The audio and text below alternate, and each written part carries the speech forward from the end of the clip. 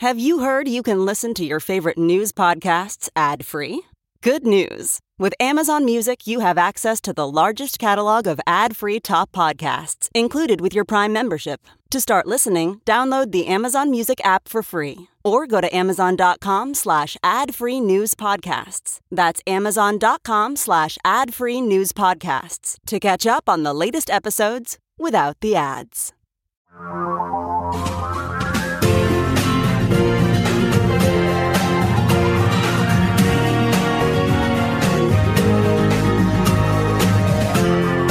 This is the Thom Hartmann Program. And boy, so much going on right now with regard to Bill Barr. You have this ultra-Trumpy judge, Naomi Rao, R-A-O, I'm assuming it's pronounced Rao. She was a Trump appointee, in fact, a recent Trump appointee, along with a George Bush appointee, over the objections of a Barack Obama appointee. This is a three-judge panel in the D.C. Circuit, saying that, if Bill Barr does not want to prosecute Michael Flynn, even though he clearly committed crimes, in fact, arguably, according to Judge Sullivan, committed treason, sold out his country, that's Bill Barr's prerogative. The courts don't have to hear the case if he chooses not to bring it. And, the courts can't second guess the prosecutor. Now, there's a certain kind of twisted internal logic to that. But where this goes next is going to be very, very interesting. In all probability, it'll go to all, I believe it's 11 members of the D.C. Circuit Court. This was just a three-judge panel, and all 11 judges will decide whether that's the case. And then the Supreme Court can choose to either leave that intact or pick it up. But I'm guessing this is not the end of this. At the same time, we have two prosecutors from the Department of Justice preparing to testify before Congress in the next few hours.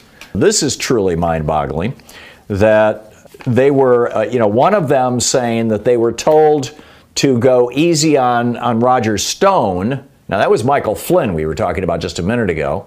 Michael Flynn, who was being paid $500,000 by the government of Turkey to alter U.S. positions with regard to Turkey. Keep in mind, Jeffrey Berman, the SNDY Southern District of New York prosecutor who was just fired by Bill Barr, was looking into this bank, this Turkish bank, that Donald Trump, according to John Bolton's book, had told President Erdogan of Turkey, I'll get rid of that prosecution once I get rid of Obama's people and put my people into the Southern District of New York. He explicitly said that, according to Bolton's book. So you had Mike Flynn, who was working for Turkey, who was being paid by Erdogan at the same time that he was Trump's national security advisor, which, of course, is a crime. It's a felony. So you've got that case. That's the one that, these two Republican appointees. By the way, this is why Mitch McConnell has been on a screaming tear to put as many of these young right-wing lawyers, many of them with no trial experience whatsoever, many of them never even argued a case in a courtroom, on the federal bench with lifetime judicial appointments, so that they can do the bidding of the oligarchs who own Mitch McConnell, and of which Donald Trump is one. So anyhow, that's the Mike Flynn situation. Then with Roger Stone, you've got Aaron Zelinsky, who was a U.S. attorney, who was a prosecutor in the DOJ, and John Elias is also going to testify today. Zelinsky is going to testify that the people in his office, his supervisors, and the big question is whether he will name his supervisors at the Department of Justice, were, quote, afraid of Trump.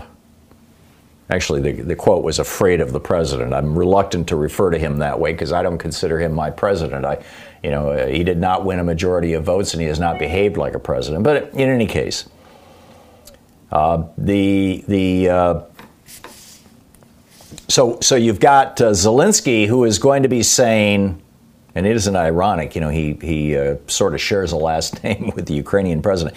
He is going to be saying, we went easy on Roger Stone, the old Nixon operative who is now the Trump operative, who it turns out, now that we've seen the unredacted portions of the Mueller report, Roger Stone was the connection between the Russian oligarchs who handled the hacking of Hillary Clinton's emails and handed them off to WikiLeaks, between those folks, the WikiLeaks Russian folks, and Donald Trump himself personally.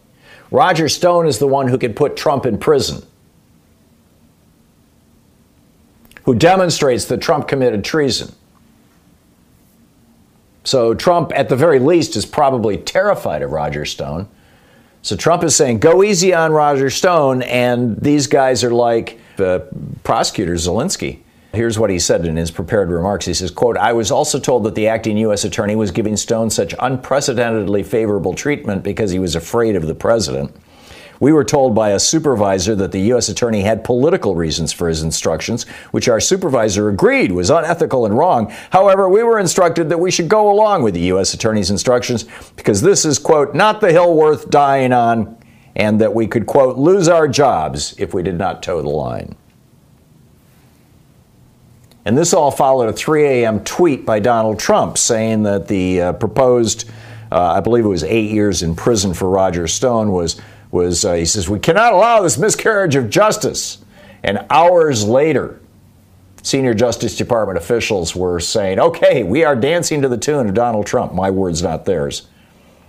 Zelensky and 3 other colleagues withdrew themselves from the Stone case. One of them, Jonathan Kravis, actually left the Department of Justice. And the guy who filed new sentencing recommendations, who did Bill Barr's dirty work, who did Donald Trump's dirty work on behalf of Roger Stone, was U.S. Attorney Timothy Shea, just for the record. The other guy who's going to testify, Mr. Elias, is going to testify, John Elias is going to testify that Bill Barr told him to go hard on car companies that were going along with California's emission rules. That part of it is getting almost no publicity. This is obviously in behalf of the fossil fuel billionaires. And then also to trash the marijuana, the legal marijuana industry, by subpoenaing them and forcing them to spend hundreds of thousands of dollars on legal fees to produce millions of documents. In my opinion, impeaching Barr won't just protect us from corrupt senior law enforcement officials. It'll also strengthen our protection against this dangerous autocrat, Donald Trump. Trump famously said, where's my Roy Cohn? Well, he's got him in Bill Barr. And as we head toward the November election and then the January 20th installation of hopefully a new president, Donald Trump becomes more dangerous by the day. He has learned how to use the levers of power in the White House. He's applying them in increasingly appalling ways and corrupt ways. He's transferred over $2 trillion of your and my tax money to himself and his corrupt oligarch billionaire friends. He's corrupting the flow of money in our country. He's also corrupted the flow of justice, of criminal justice in our system. Bill Barr should certainly be impeached and then prosecuted for the very clear crimes he's committed while in office. But more important, he needs to be impeached as soon as possible to remove from Donald Trump the power to, quote, help my friends and punish my enemies. A power that's the hallmark of a dictator. Impeaching Bill Barr is an absolutely essential step to saving our republic and restoring American democracy. You can find that rant over, by the way, over at buzzflash.com. But that's what's going on right now. Bob in San Jose, California. Hey, Bob, what's up? Well, I was thinking about this 12th Amendment thing. Suppose Florida and Texas pull off this thing and say, we can't certify our election results, and the whole thing gets thrown into the House of Representatives, and let's say 30-plus states, around it, just 30 states say, we want Donald Trump. Right, all it takes is 26, actually, but yes. Well, yeah, but let's say 30 of them do it. So now Trump gets reelected. What do you think would happen to the general populace? I think they would be in the streets in seconds, and it would make the protesting that's happening now be like nothing. I mean, I think this would I agree. This would be.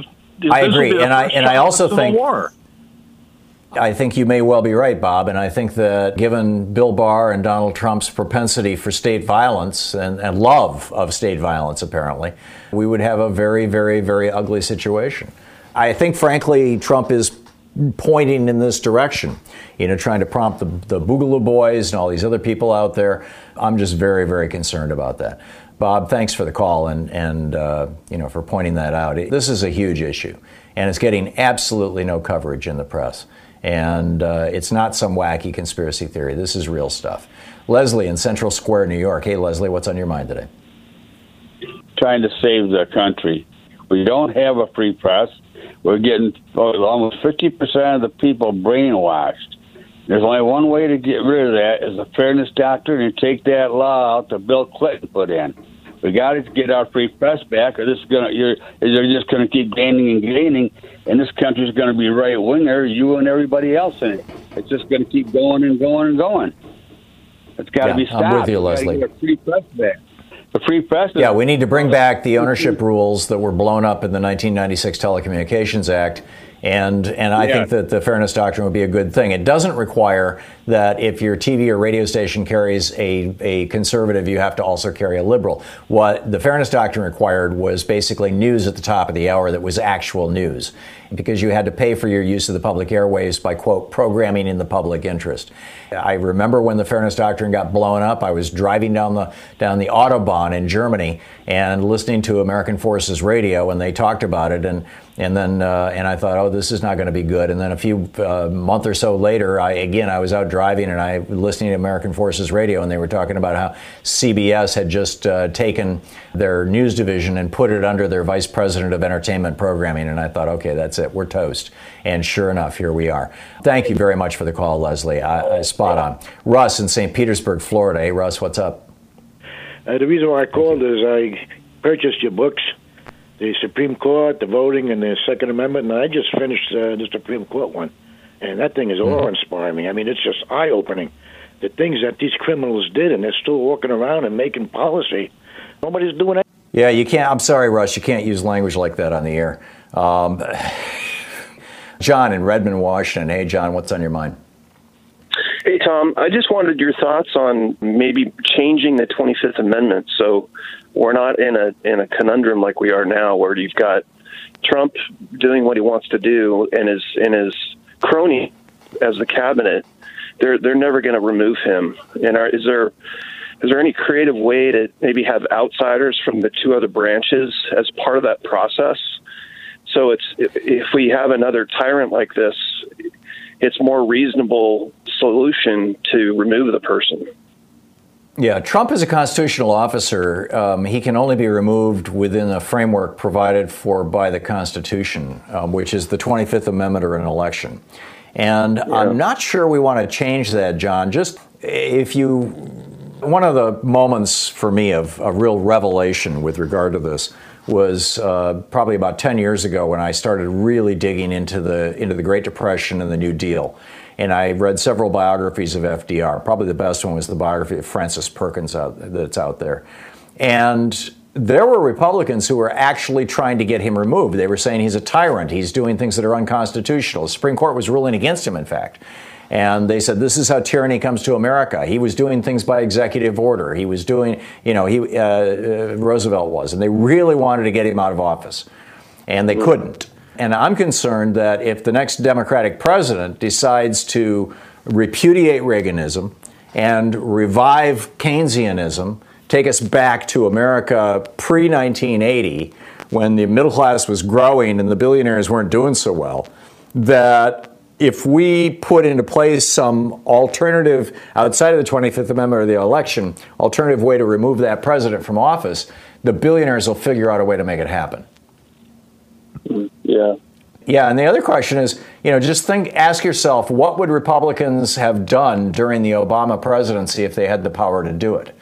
They would have removed him from office in a second, in a heartbeat, and their constituents would have applauded them for it because that it was all about, oh my God, there's a black man in the White House, at least over with for many of the Republicans. So Yeah. I think we have to be very, very careful, John. I guess if you have a more pre-vetting process of the candidate, Yeah. Well, and that's the job and the obligation of the media. This is the whole reason why the First Amendment, carves out the media as essentially the fourth estate of government, the fourth branch of government. And the media has failed its job here. And, we have Les Moonves on tape admitting it, saying, hey, Donald Trump is terrible for America, but he's great for CBS. He's making us money. And that's what we need to call out. John, thank you for the call. It's great to hear from you. You're listening to Thom Hartmann. Jeff in Portland, Oregon. Hey, Jeff, what's on your mind today? On the subject of bullying, I have a really good movie recommendation for you. It's a documentary that just premiered this weekend on HBO called Bully, Coward, Victim, about Roy Cohn. And, really? besides Trump's KKK-loving father, Roy Cohn taught Trump everything he knows. And Cohn, of course, started his career as a right-hand man to Joe McCarthy, who used fear and bullying to rule over the Red Scare era, demonizing communists until finally people said enough is enough. And, Tom, the parallel to McCarthy has been Trump's rise with white nationalist rhetoric and the demonization of immigrants. And hopefully, finally, people are starting to say enough is enough. So, yeah, it's a really good film to see, get into the psychology that drives Trump. But Alan Minsky has a really good piece at Common Dreams titled, If You Want Joe Biden to govern more like FDR than Jamie Dimon, vote for Bernie Sanders. And I would add to that, Tom, by urging people in those two states today to also vote for the progressives like Charles Booker, Jamal Bowman, and Mondaire Jones. Not only is Booker a true progressive, unlike his opponent, Amy McGrath, but he's polling better against Mitch McTurtle in November. Tom, do you think Booker not only is better politically, but also gives us the best chance in November? I don't know, Jeff. I'm not a Kentuckian, and it's hard to handicap races in states where you don't live and you don't read the local media every day. I read the Oregonian, or at least the app, every night. But I think it is going to be an interesting measure of the power of progressive ideas versus, institutional DLC or DNC rather. Support and cash. And I'm wondering if, Kentucky's efforts to limit the ability of people to vote, particularly in Louisville, is in any way related to this race, or if it's just coincidental to it. Because it seems more than coincidental. Yeah, it really does. I mean, I do think that McConnell would probably rather run against McGrath, and because Booker is tapping into the Black Lives Matter and the movement in the streets for racial justice, and so I think that probably scares McConnell a lot more than kind of a centrist McGrath would. So, and like I say, it's hard to say because you don't. I mean, Kentucky's got a fairly substantial conservative white population, and to what extent racial politics play into this, I have no idea. Amy McGrath is white, Booker is black. If at all. I mean, in some races, all these issues just kind of transcend race. It's going to be interesting to watch, Jeff. I don't know. I mean, you're asking the right questions, and we'll probably have the answers either tonight or in the next couple of days as the mail-in ballots come in. Fascinating times we live in, to say the very least.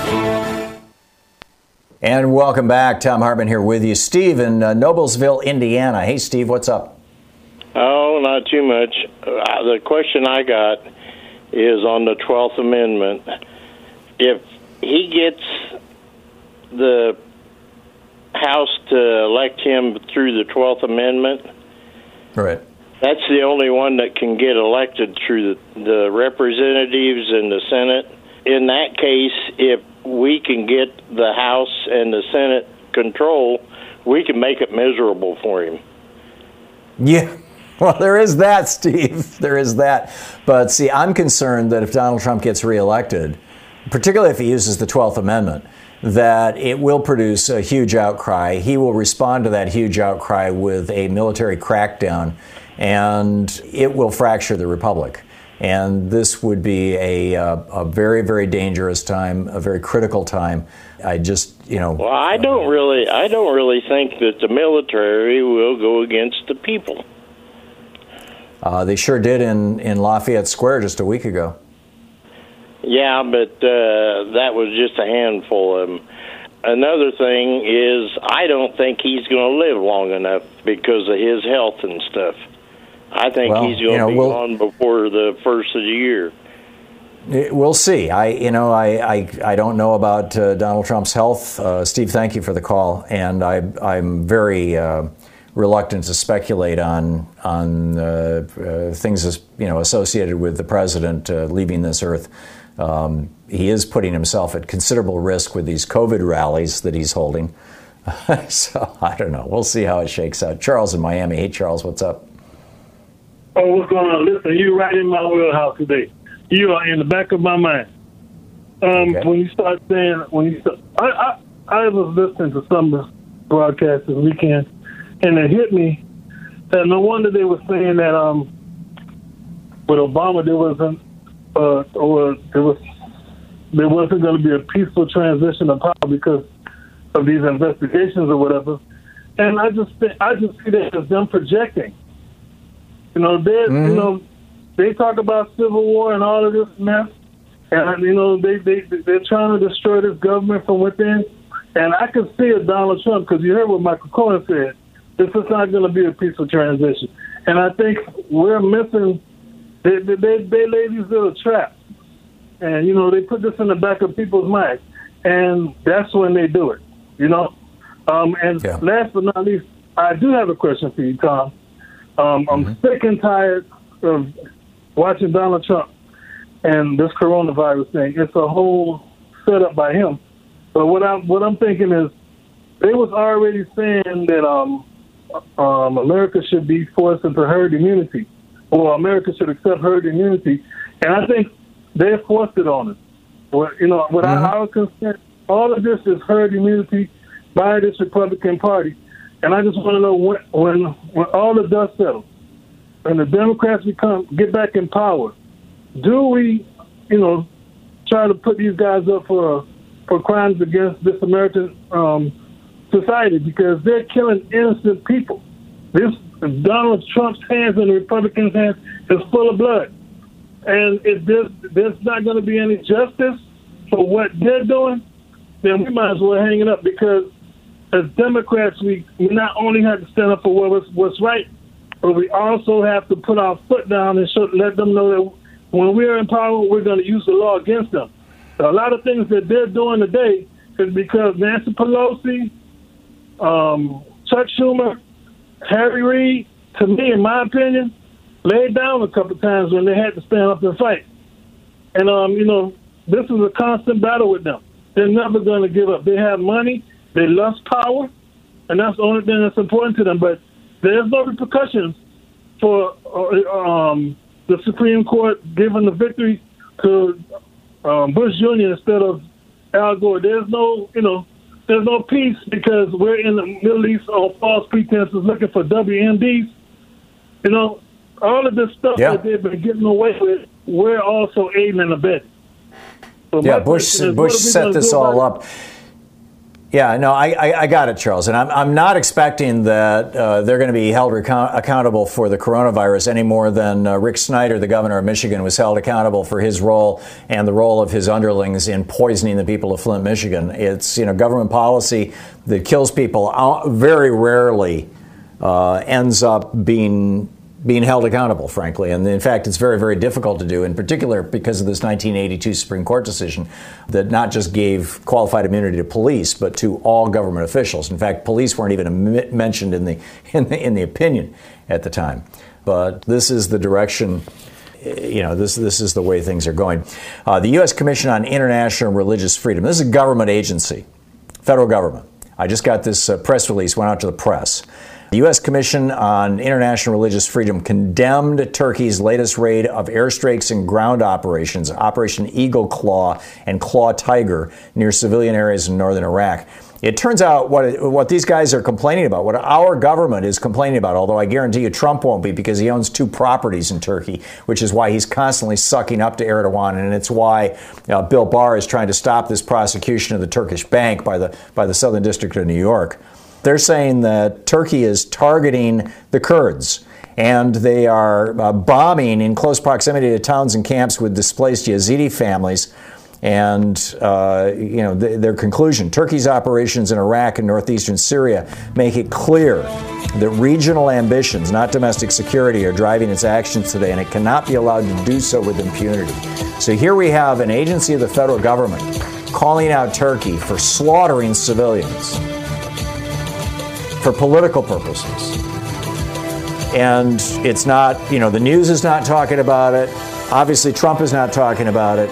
I mean, there's some just horrific stuff coming out of this administration and their friends. You're listening to the Thom Hartmann Program.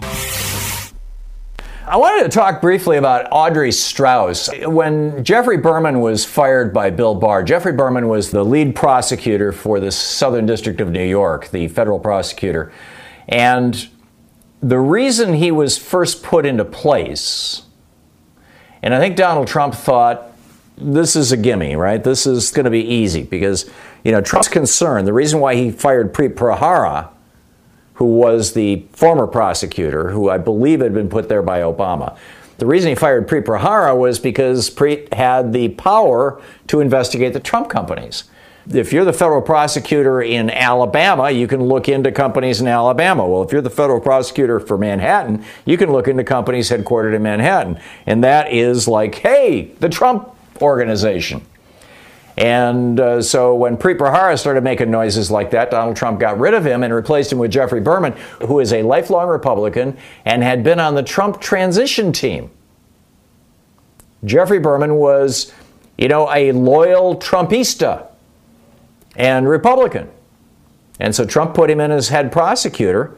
And then Jeffrey Berman asked Audrey Strauss, who is now 71 years old, to come out of retirement and join him in the Southern District of New York. Now, this is the guy, Jeffrey Berman, even though he was on the Trump transition team, he has decided to be an actual prosecutor.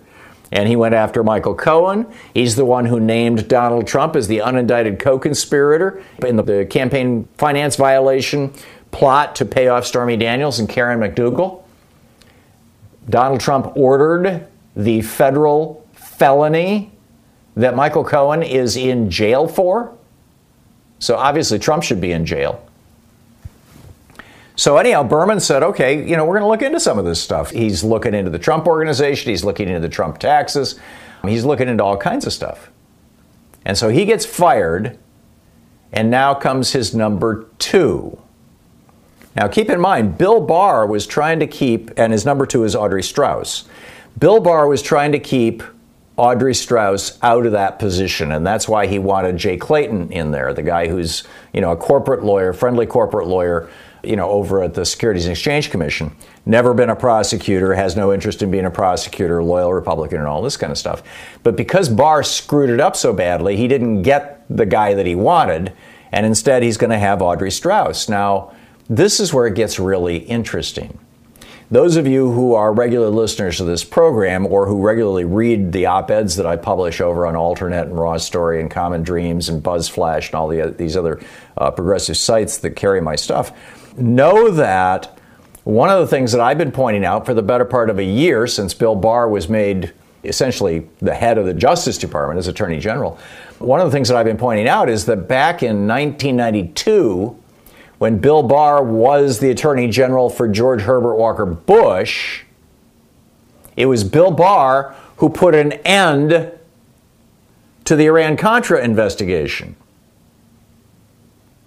which was a get-out-of-jail-free card for George H.W. Bush and for Ronald Reagan.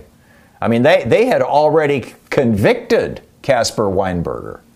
And they had already convicted Oliver North and 3 other guys, and they were going after a few others. And Bill Barr advised then President Bush, just pardon them. And that'll shut down the investigation. And Lawrence Walsh, who was the prosecutor, was, screaming headline in the New York Times on Christmas Day of 1992, cover-up. Well, it was a cover-up that was organized by Bill Barr. Now, here's where it gets really interesting. Two of the investigators who were working with the Iran-Contra investigation that Congress was running, two of the investigators, with regard to Iran-Contra specifically, were Jeffrey Berman and Audrey Strauss back in 92. I think this is like the most important piece of the whole context that's been completely missed by the press. I saw this, I just caught this, I just learned this myself from a piece in the New York Times by Benjamin Weiser, Nicole Hong, and Ben Protest. The headline, Trump fired her boss, now she's taking cases that incense the White House. And the subhead, Audrey Strauss is behind-the-scenes force in the U.S. Attorney Office in Manhattan as it pursued cases against people connected to Trump. But on page 4 of this article, as I printed it out, it says, Ms. Strauss and Mr. Berman have known each other for at least 3 decades. They worked together in the late 1980s on the independent counsel's investigation into the Iran-Contra scandal.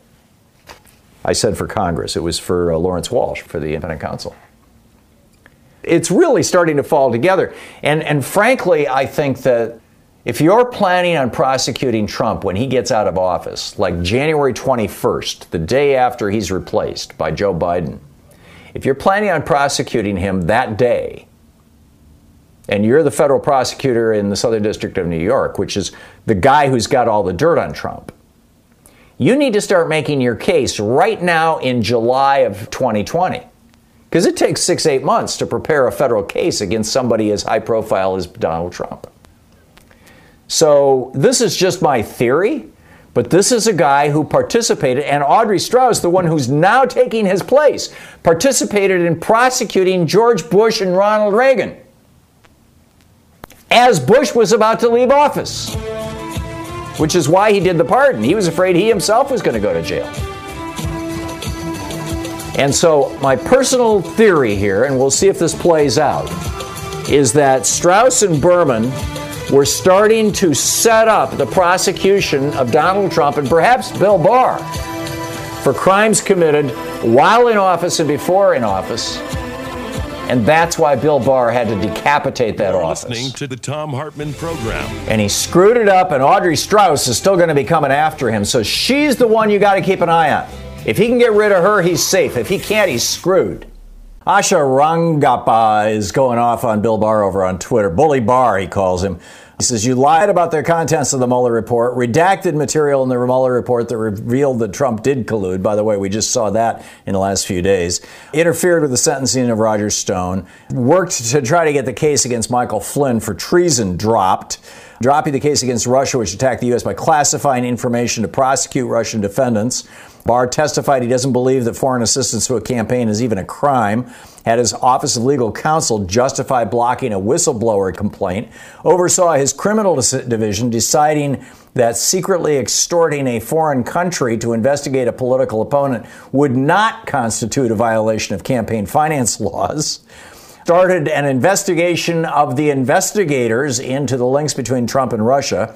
Talk about intimidation. Tear-gassed peaceful protesters and clergy members in violation of the First Amendment in front of the church there by the White House, and then lied about it to the press.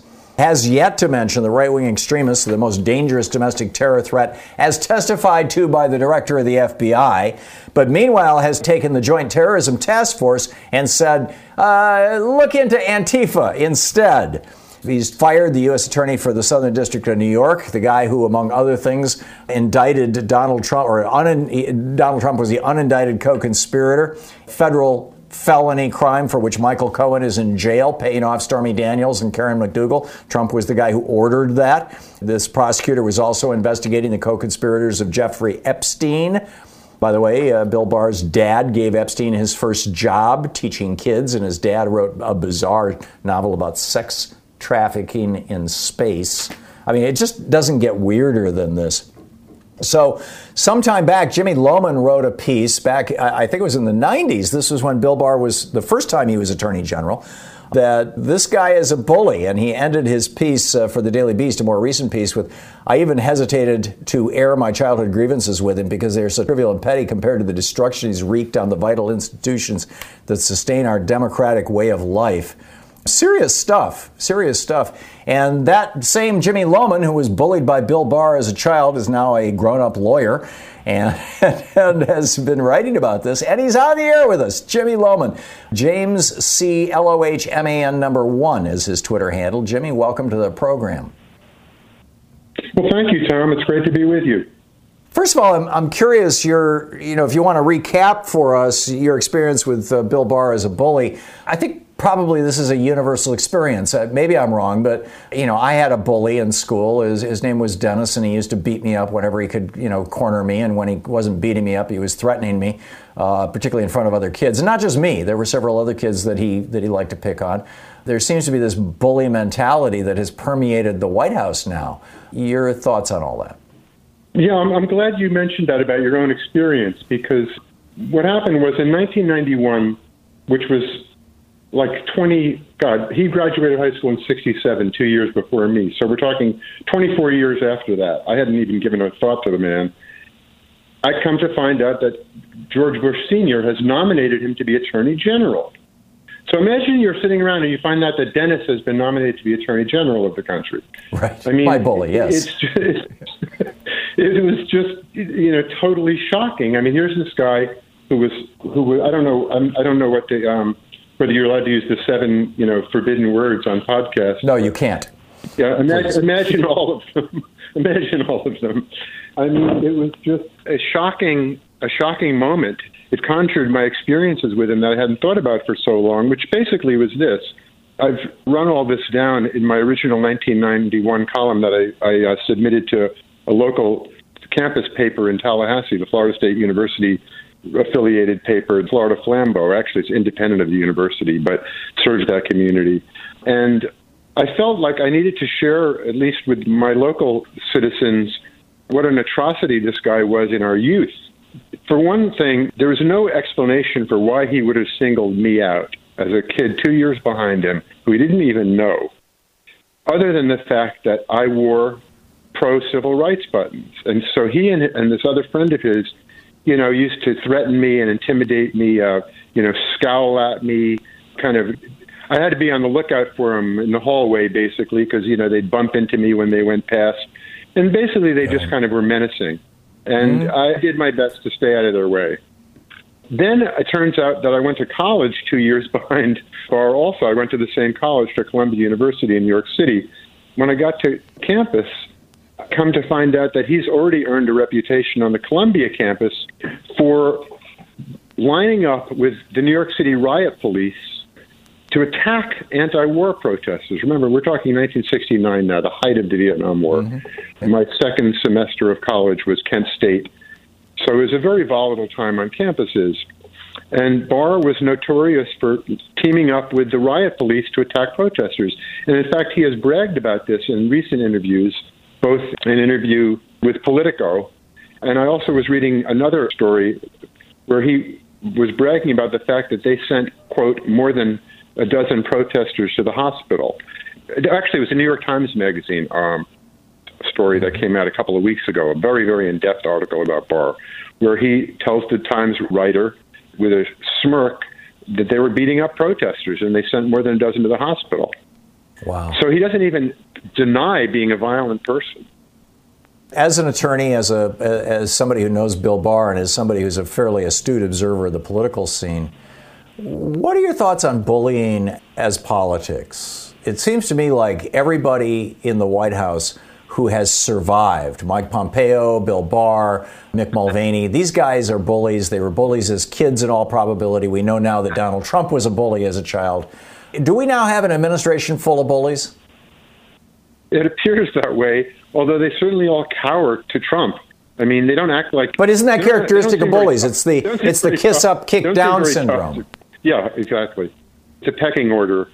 I mean, they're bullies in the way they do things. They bully agencies. They bully underlings. They just think the world is theirs to push around. This is part of the crisis that we're experiencing as a nation. when Trump was talking about what he could do to women. I think that was, a dimension of his own bullying. Mm-hmm. I don't recall any administration that was like that. I mean, maybe the Nixon administration was, and I just didn't get it. But it seems like other administrations have had more respect for the rule of law and appropriate political conduct. Or am I wrong?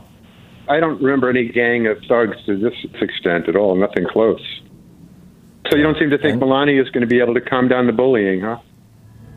No, she and her son both have dual Slovenian citizenship. I think they're going to get out of town as soon as Trump leaves the White House. Maybe so. We'll see. Jimmy Lohman, lawyer and former schoolmate of Bill Barr. Jimmy, thanks for dropping by. It's great talking with you. My pleasure, Tom. Quick math, the less your business spends on operations, on multiple systems, on delivering your product or service, the more margin you have and the more money you keep. NetSuite is the #1 cloud financial system, bringing accounting, financial management, inventory, HR into one platform and one source of truth. With NetSuite, you reduce IT costs because NetSuite lives in the cloud with no hardware required, accessible from anywhere. You cut the cost of maintaining multiple systems because you've got one unified business management suite. You improve efficiency by bringing all your major business processes into one platform, slashing manual tasks and errors. Over 37,000 companies have already made the move. So do the math. See how you'll profit with NetSuite. Now through April 15th, NetSuite is offering a one-of-a-kind flexible financing program. Just head over to netsuite.com/Hartman with 2 N's. netsuite.com/Hartman. That's netsuite.com/Hartman. This is the Thom Hartman Program. What a fascinating time we live in, isn't it? Hey, we're putting together a series of American history books. It started with a hidden history of guns and the Second Amendment. Then we had the hidden history of the Supreme Court, the betrayal of America. Then the hidden history of the Republican war on voting. Coming out soon is the hidden history of monopolies, how big business destroyed the American dream. And then next spring, it's going to be the hidden history of oligarchy and tyranny.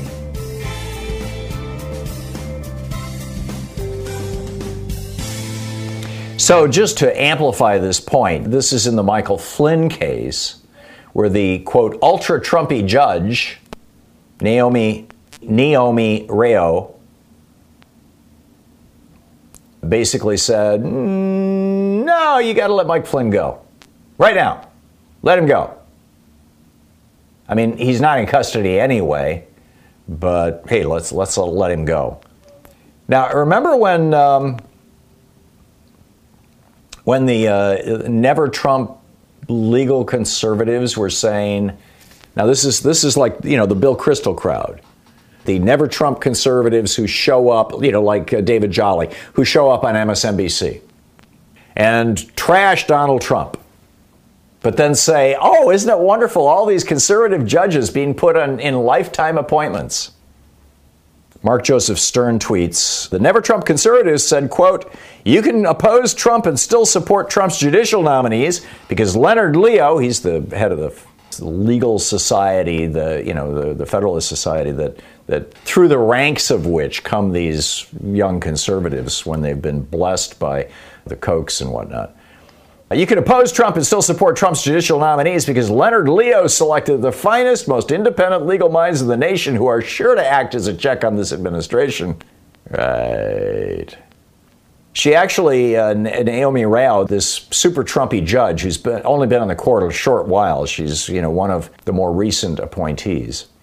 She didn't even say, we're saying let Mike Flynn go because of the law. She instead invented this thing. She said that Judge Sullivan, the guy who, the judge who said, wait a minute, we're not going to let you drop this case, Bill Barr, he's already pled guilty or pleaded guilty. If he has already pleaded guilty, we have to proceed with sentencing. You can't just undo that. You can't unring that bell. It's already happened in court, in front of this court, in front of me as a judge. You can't undo that. And she made no legal argument about that. Instead, she said that that what that constituted was, quote, unprecedented intrusions on individual liberty. Asserted that it was absolutely wrong that Judge Solomon, quote, dared to probe the government's motives. Mark Joseph Stern goes on to say, I don't see why the D.C. Circuit Court can't take this case en banc to reverse route. That's all 11. But I need a civil procedure person to tell me if there are different en banc rules for mandamus petitions. This was filed as a writ of mandamus, which is like urgent, do this in the courts. Yeah, he goes on to say, I would expect to see a move to en banc, having all active judges hear the case.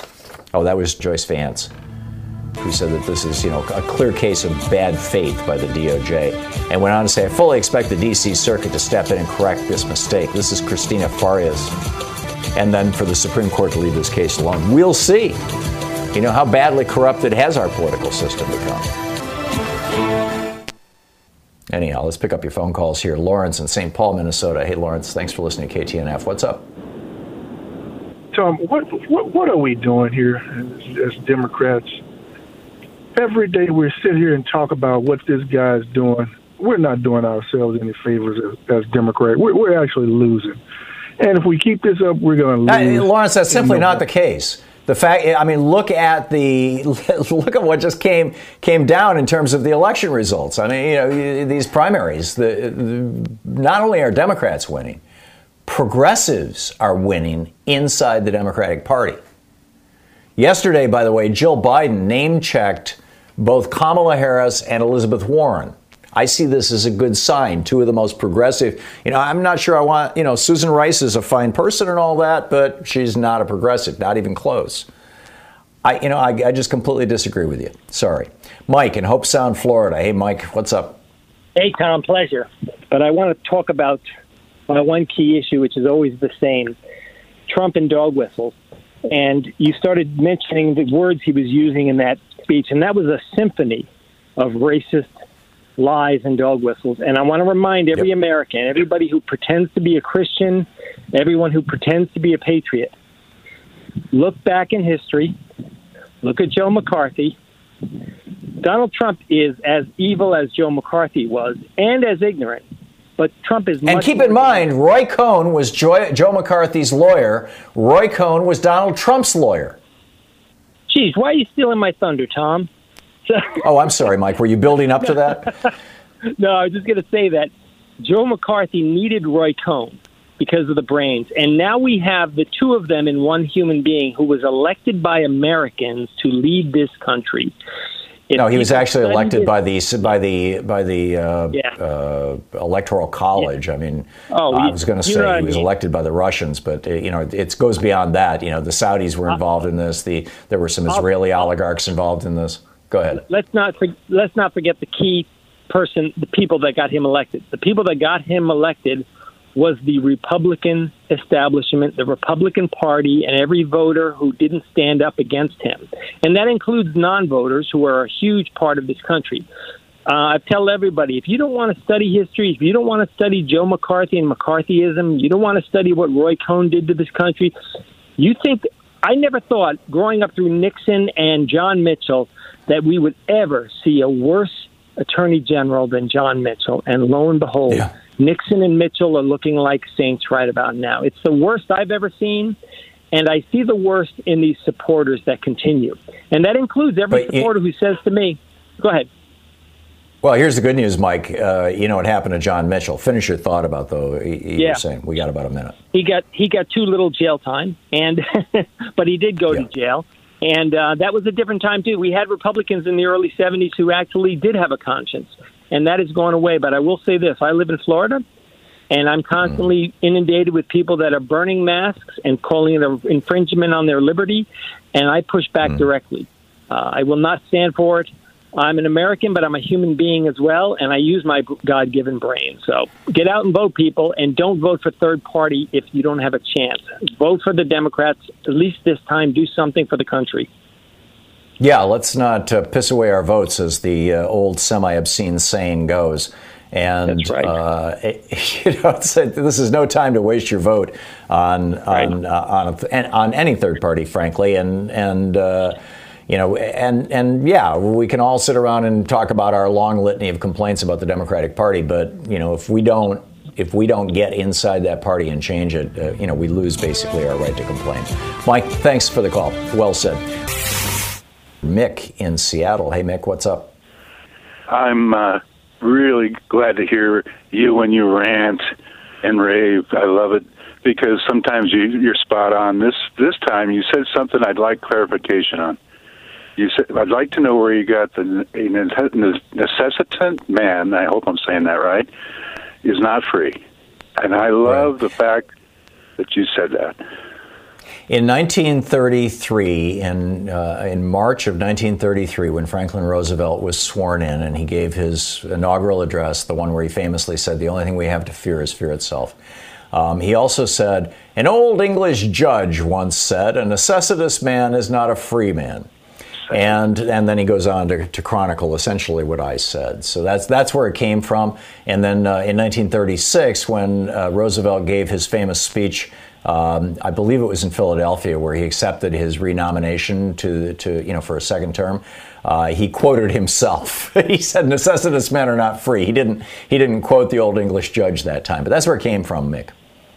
Thank you for sharing that with me and the rest of us. You're welcome. Thanks a lot for the call. It's nice to hear from you. Dennis in Aptos, California. Hey, Dennis, what's up?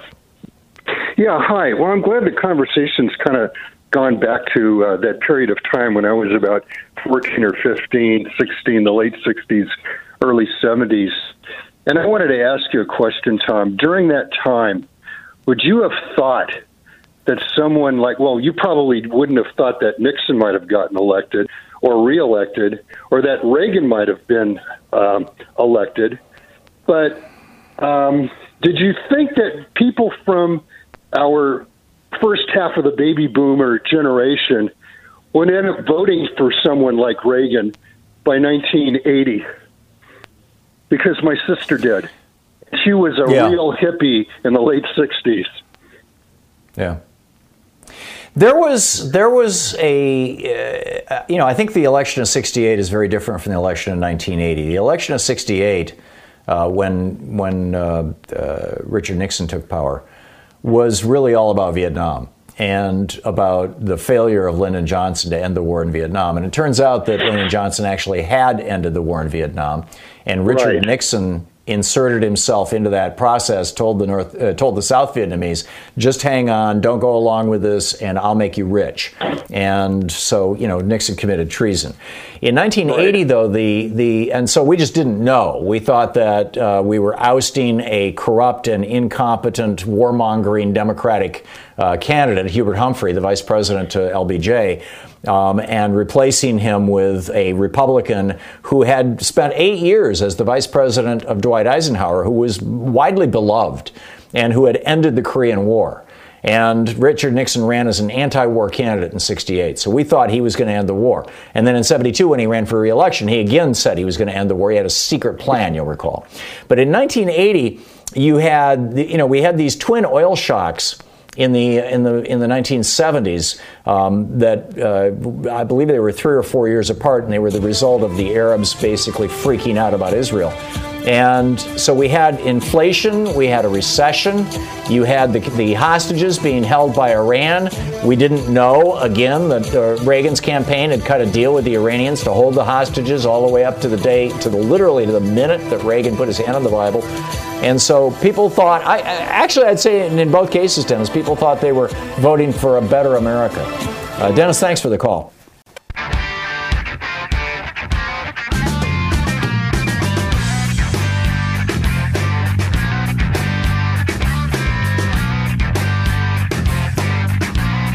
And welcome back. Thom Hartmann here with you. Adam in Youngstown, Ohio. Hey, Adam, what's on your mind?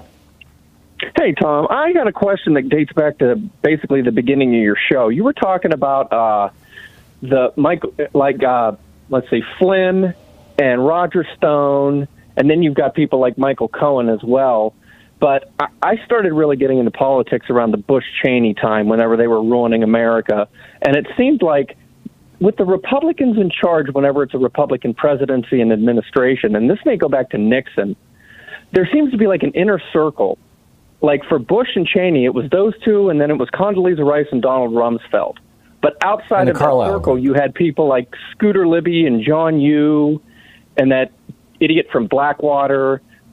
And there's a lot of indictments, and there's a lot of people going to prison. I guess during Reagan's 2 terms, there were 188 people that were either more people went to prison for corruption during the Reagan administration than any administration in the history of the United States. Yeah, and it seems like this goes all the way back to Nixon. It may go back further than that. But is that the way it always seems to be? It seems like a reoccurring theme. And the last time I remember what I remember from Obama is just Fox News trying to convince everybody that Shirley Sherrod is a racist and Eric Holder is evil. And there's no indictments. Right. But every time we have a Republican presidency, there just seems to be like this group of untouchables that nothing's going to happen to them. And then you've got people outside of that fold that are trying to get into that room, and they end up the John Hughes, the Scooter Libby's, the Michael Cohens. Yeah. Well, they were semi-insiders. But, what's going on here, Adam, and it's fairly easy to identify. In fact, Rachel Maddow's producer, Steve Bannon, was on the show earlier. I heard that interview this week or late last week. Yeah, and he wrote a book about this. This is not his take, though. This is my take, and I haven't read his book, so it may differ from his perspective. But basically, I think that prior to 1965 or 64, the principal difference between the Democratic and Republican parties was. The differences were relatively small. Harry Truman and Franklin Roosevelt, were very much the party of labor, and the Republican Party was very much the party of business. But they were the party of Main Street business, of the dry cleaners down the street business. The cloth coat Republicans is how they were referred to. How Richard Nixon, talking about his wife Pat and the coat she had. She owns a good cloth coat. That, the Checkers speech. And so what happened in 64, 65 was leveraging the death of John Kennedy. Lyndon Johnson got passed the Civil Rights Act and the Voting Rights Act. And the Democratic Party rejected racism as a governing principle. The Republican Party then rushed in to embrace racism. From the Dixiecrats over to the other side? That's correct. The Dixiecrats, Strom Thurmond, these Dixiecrats, they all became Republicans in the 60s, in the late 60s, early 70s. And so, number one, the Republican Party became basically the official party of racism. And number two, they, in the process, basically abandoned any governing principles. They ceased in the 60s, and the Nixon presidency was the first example of this, ceased to be a governing party that had any core philosophical beliefs that were positive beliefs. Their beliefs were all basically, we're here for the rich people, we are the rich people, we're here for money and power, period, full stop. And the Democrats were still saying, we're the party for the people, we're still the party of labor, we're the party of pluralistic societies and things like that. And they're still willing to govern. And absolutely, because they can get more money and power by governing the Republicans. And the Democrats are still talking about what's best for America and what's best for the people. And it's basically been that way since 1968, since the Nixon presidency. You're absolutely right, Adam, and you've identified it. The Republican Party is basically nothing more than a party of grifters. A party of... And because of that, you end up with everybody racing to the top to be in a Republican administration, and then the corruption shows up. That's right. Unreal. Yeah, because corruption is their governing principle.